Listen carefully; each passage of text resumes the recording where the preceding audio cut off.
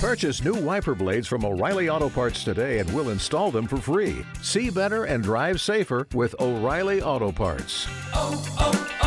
O'Reilly Auto Parts.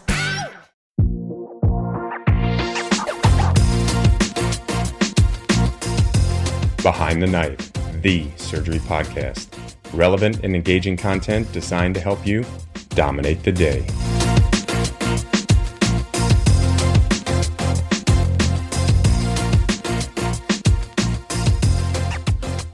Welcome back to Behind the Knife.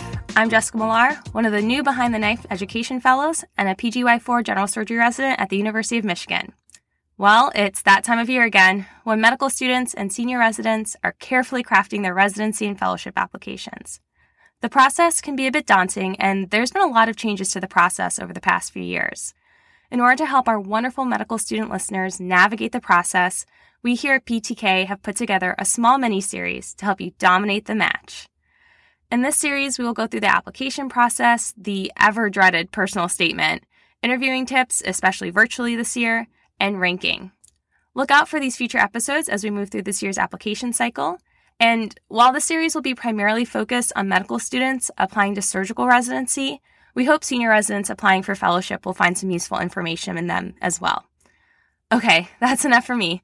Let me introduce our wonderful guest for today's episode. Today, I'm joined by Dr. David Hughes, endocrine surgeon and general surgery residency program director at the University of Michigan. Thank you so much for being here and offering up your expertise.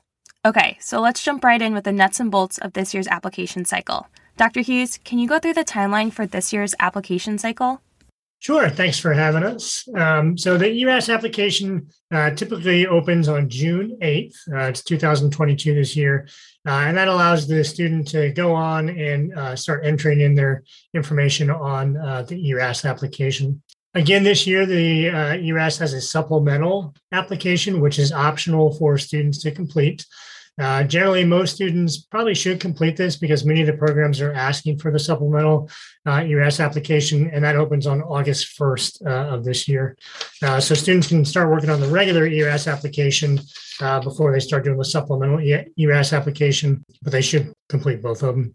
On September 7th, the residency applicants can submit their applications to the programs starting at 9 a.m., and then the supplemental ERAS application closes on September 16th. So you want to make sure you get both of those done because residency programs can start having access to the ERAS applications on September 28th of this year. Lots of important dates. We'll be sure to include all of those in the show notes for this episode as well. The supplementary application is something that's new within the past few years. Dr. Hughes, can you talk a little bit more about it? Right. So the supplemental application is new for general surgery as of last year. Some other programs like otolaryngology and OB gynecology have been using this for a couple of years. The intention of this is to allow applicants to highlight parts of their application that they feel is most important to them. So there's basically another application and they can highlight different experiences. Those could be clinical care, it could be volunteerism, it could be global health, it could be research. There's many different categories that they can include. They enter in a description of the experience, the length of time they had the experience, and programs can see those as kind of like the highlights of their application. Those experiences also go in the regular ERAS application, but the supplemental just highlights those particular areas. Yeah, you bring up a good point. There is already an experiences section on the ERAS application. So how is the supplementary application different, or should students include the same experiences? I guess, in other words, what should students write about in addition to or that's different from their ERAS application on their supplementary application? Right. I would consider the standard ERAS application as more of a laundry list of different experiences that the student has had, whereas the supplemental ERAS application is really highlighting the 4 to 5 most important experiences that they've had. Applicants can kind of almost generate a little bit of a theme during the supplemental ERAS application. So you should include at least everything you include in the supplemental ERAS application in the regular application as well. That's super helpful. And does every student need to complete the supplementary application, or is it something that's just a bonus? It is optional for students. Programs can also opt in or opt out of a supplemental ERAS application. The majority of programs are opting in. And the majority of programs would like to see the supplemental ERAS application. So I would highly encourage every applicant to do that. There's no reason why you wouldn't want a program to know more about you. And the supplemental ERAS application gives you a great opportunity to do so. Great. So you definitely want to make sure you're submitting the supplemental ERAS application and that you're including experiences that you want to highlight in addition to those you've already included on your ERAS application. Okay, moving on. Something else that's a little bit new to general surgery, at least it was new last year, is preference signaling. And I know we have a lot of students that have questions about how to use these preference signals in a way that's going to benefit them the most. Dr. Hughes, can you talk about how preference signaling worked last year and how many signals students get? Right. The number of signals varies from different specialties. For general surgery, each student gets 5 signals. The purpose of these signals is basically to allow applicants to notify programs that they're most highly interested in before the interviews go out. The 5 signals that students can use, they can typically use them on any programs they're most interested in. Last year, the recommendation was to not use a signal for your home institution, so the place you're currently at medical school. This year, they say you can use your signal for your home institution. I personally would recommend each applicant talk to their own institution about whether they want them to use their signals at the institution or save those for 5 other programs. There's definitely a strategy when it comes to figuring out where to send your preference signals. And you bring up a great point about talking to your home institution and potentially saving a signal for another program. What about programs where students have completed away rotations or sub-Is? Should students send signals to these programs as well, or potentially save a signal for another program? That's also a great question and still a little bit of an unknown. The recommendations on the supplemental ERAS site for general surgery is that you can use the signal both for your home institution and for programs that you went to as an away rotation. Again, I would encourage applicants to kind of talk to the program that they did an away rotation and really see if they need to use the signal. As a program director myself, if a student comes to a away rotation here, that's an obvious signal that they are interested in the program, and they don't necessarily need to use one of the supplemental ERAS signals. One question I've gotten a lot from students is whether or not to send signals to programs that are considered high tier or highly competitive.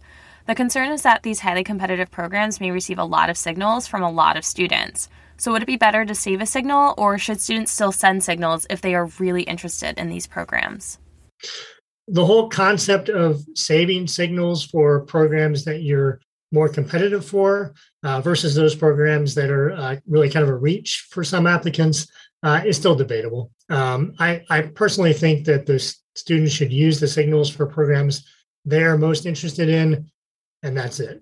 There's no sense in trying to kind of gamify or second guess what the program is thinking about you and whether you should use the signal for that program. Pick the programs you're most interested in and go ahead and signal them.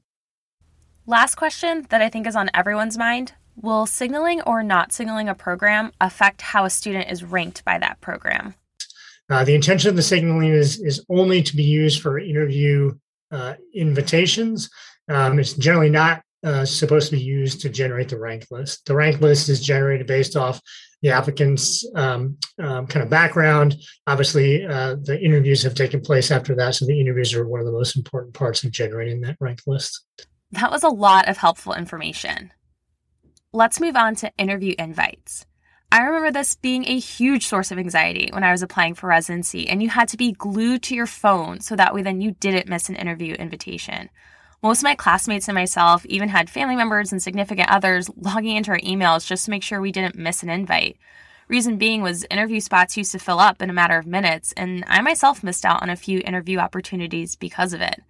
What are programs doing differently this year to help resolve this? I hear you. It was highly anxiety-provoking, and it probably was not the best system in the world because you were glued to your phone. Some students were on clinical rotations. They had to leave the OR so they could go respond to an email invite. Last year, most general surgery programs agreed to release their first interview invites on a single day, which was in October last year. Most of the general surgery programs have also committed to releasing the first interview dates on a single day, which will be October 26th this year. The intention is that all the programs will send out their interview invites on that day so that the majority of applicants can just keep an eye out on their emails on October 26th and have about 48 hours to respond to those interview invites to confirm the interviews. There will be some more interviews that will come out later on, obviously, if the programs don't fill all their interview spots. Now, you said most programs are participating in this, but not all programs are participating? That's right. So some applicants may get some interview invites before the October 26th national release date. And giving students 48 hours to respond, does that mean the number of interview spots a program extends will match the actual number of interview slots they have?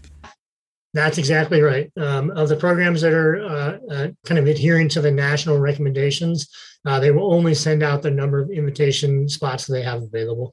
If the interview invitees don't respond and fill that spot, they will release that to someone else after the 48-hour period or whatever length of time the program specifies.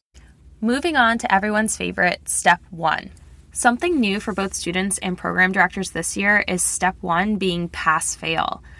There will still be a fair number of students applying with a numeric Step 1 score, but we're expecting to see more students applying this year without a Step 1 score.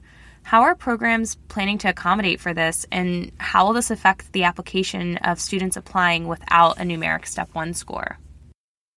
That's a great question. The Step 1 moving to pass-fail was a phase-in. So in the applicant pool this year, we have some people that have taken Step 1 and have a numerical score. There's probably going to be a pretty significant population of applicants that just have a pass-fail score. I can't speak for every program, but I imagine that most of the programs are just going to consider pass or fail for Step 1 and not consider numerical score in the majority of the applications.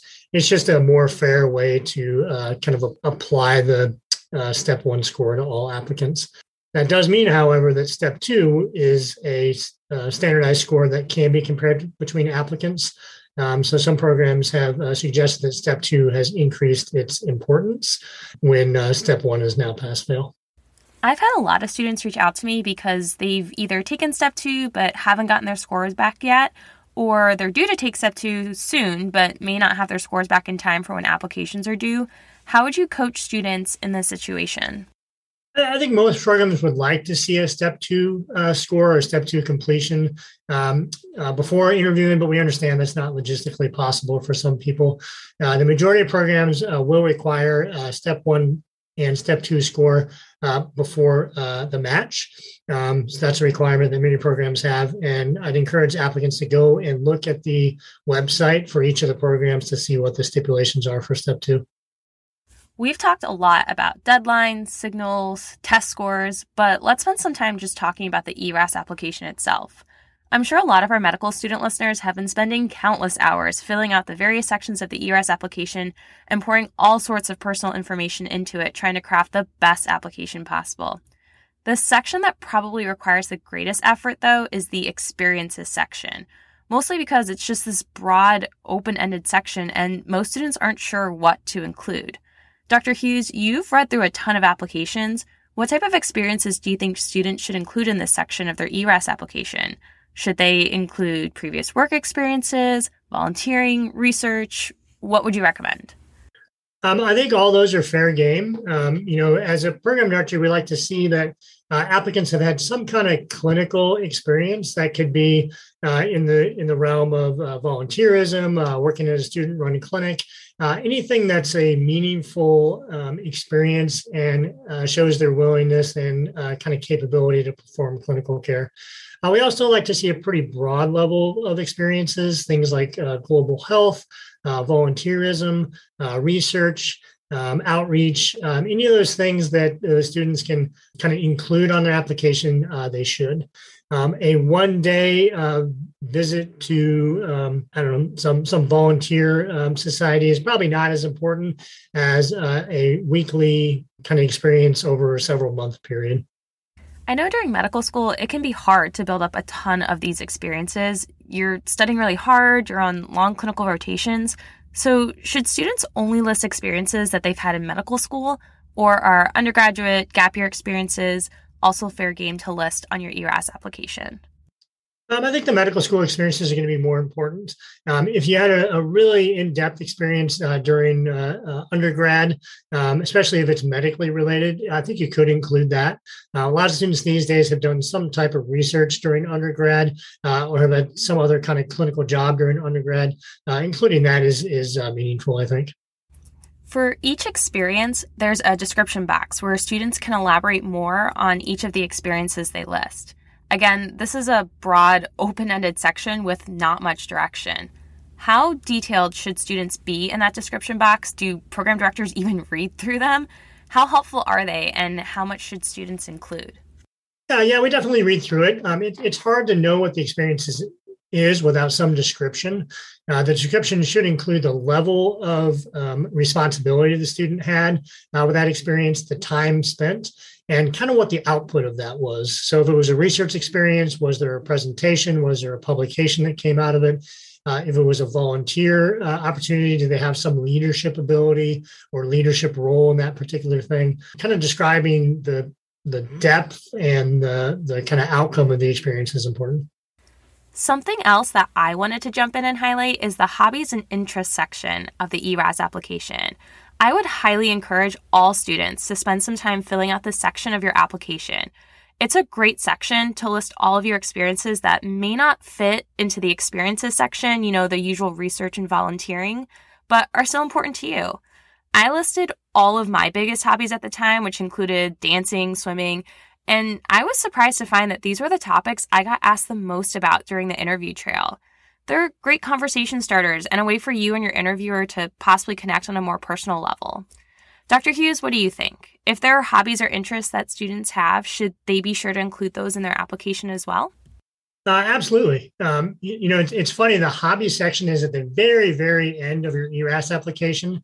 And it's highly visible because your hobbies are there, and then there's a huge blank part of the application before it gets into the dean's letter and the letter's recommendation. So it is a nice kind of conversation starter during the interviews. It helps to kind of describe you as a normal person outside of work. So I'd highly encourage people to include those as long as you feel comfortable talking about that particular hobby. I really enjoyed getting to talk about my hobbies during my interview, so I'm super glad that I included those in my application as well. All right, Dr. Hughes, we've crafted this beautiful ERAS application. We've painstakingly worked through listing and describing all of our experiences. We've even filled out the supplemental application. Now it's time to select which programs to send it to. Except there are a lot of different residency programs throughout the country. Most students may be familiar with the top tier programs or programs within their region, but what resources are out there to help students research and identify programs they may be interested in and should send their applications to? That's a great question. And it is highly individualistic based on many, many factors. The applicant may have some geographic location they want to be in. They may be couples matching, and they may need to go to a particular place because of the partner that they're matching with. There's a lot of different places to find information. The program website is probably a really great one. It lets you kind of shop around with what's available at that particular institution. You can learn about the residents that are currently there. You can learn where the residents that graduated from that program went into fellowship, and sometimes even where they're working currently. Social media is a nice way to kind of browse through different programs. Many programs are putting some of the information out on social medias in the form of videos or even contacts with some of the residents. Doximity has a nice residency navigator that you can use to kind of shop around through different programs. And then the American Medical Association has the FREDA website. FREDA has a kind of outline that all the different programs use. You can go in and see the size of the program, different attributes of people that match to that particular program. So that's a really nice site as well. And then finally, some of the programs are having some informational sessions leading up to interviews. Sometimes these are recordings. Sometimes you can find these on the program website. Sometimes these are live webinars put on by the residents and the faculty at the different institutions. Last thing before we wrap this episode up. I know you've got a lot of numbers regarding residency spots, interviews, and ranking for us, Dr. Hughes. Let's hear them. Across the nation, there's about 340 different surgery programs. Last year, there were 1,622 categorical spots, and all but 3 of those programs filled through the match last year. So the categorical positions are still relatively competitive, but the good news is that the majority of applicants did find a spot that they were happy with through the match. When you look at overall numbers, the average number of applications that were put out for general surgery was 70. That number is higher in students that come from a foreign medical school. They tend to be a little bit lower for applicants coming from a U.S. medical school. Each program gets about 1,000 applications. And I typically counsel students there needs to be an equation. In order to match, you typically need to interview at about 12 to 13 places, put at least 12 to 13 places on your rank list. And that generally associates with about a 95% match rate. So those are the numbers that you're looking for. And each applicant should really take a close look at their competitiveness on paper, and then either turn up or turn down the number of applications that they put out there. Those are some super helpful numbers. I know a lot of these numbers have changed over the past few years with interviews switching to a virtual format, especially regarding how many programs students should apply to and interview at. So thank you so much for these numbers. Well, that's all the time we have for this episode. In our next episode, we'll focus on everyone's favorite, the personal statement. Thank you again to Dr. Hughes for his insight in helping to demystify the residency application process. Until next time, dominate the day. Be sure to check out our website at www.behindtheknife.org for more great content. You can also follow us on Twitter at Behind the Knife and Instagram at Behind the Knife Podcast. If you like what you hear, please take a minute to leave us a review. Content produced by Behind the Knife is intended for health professionals and is for educational purposes only. We do not diagnose, treat, or offer patient-specific advice. Thank you for listening. Until next time, dominate the day.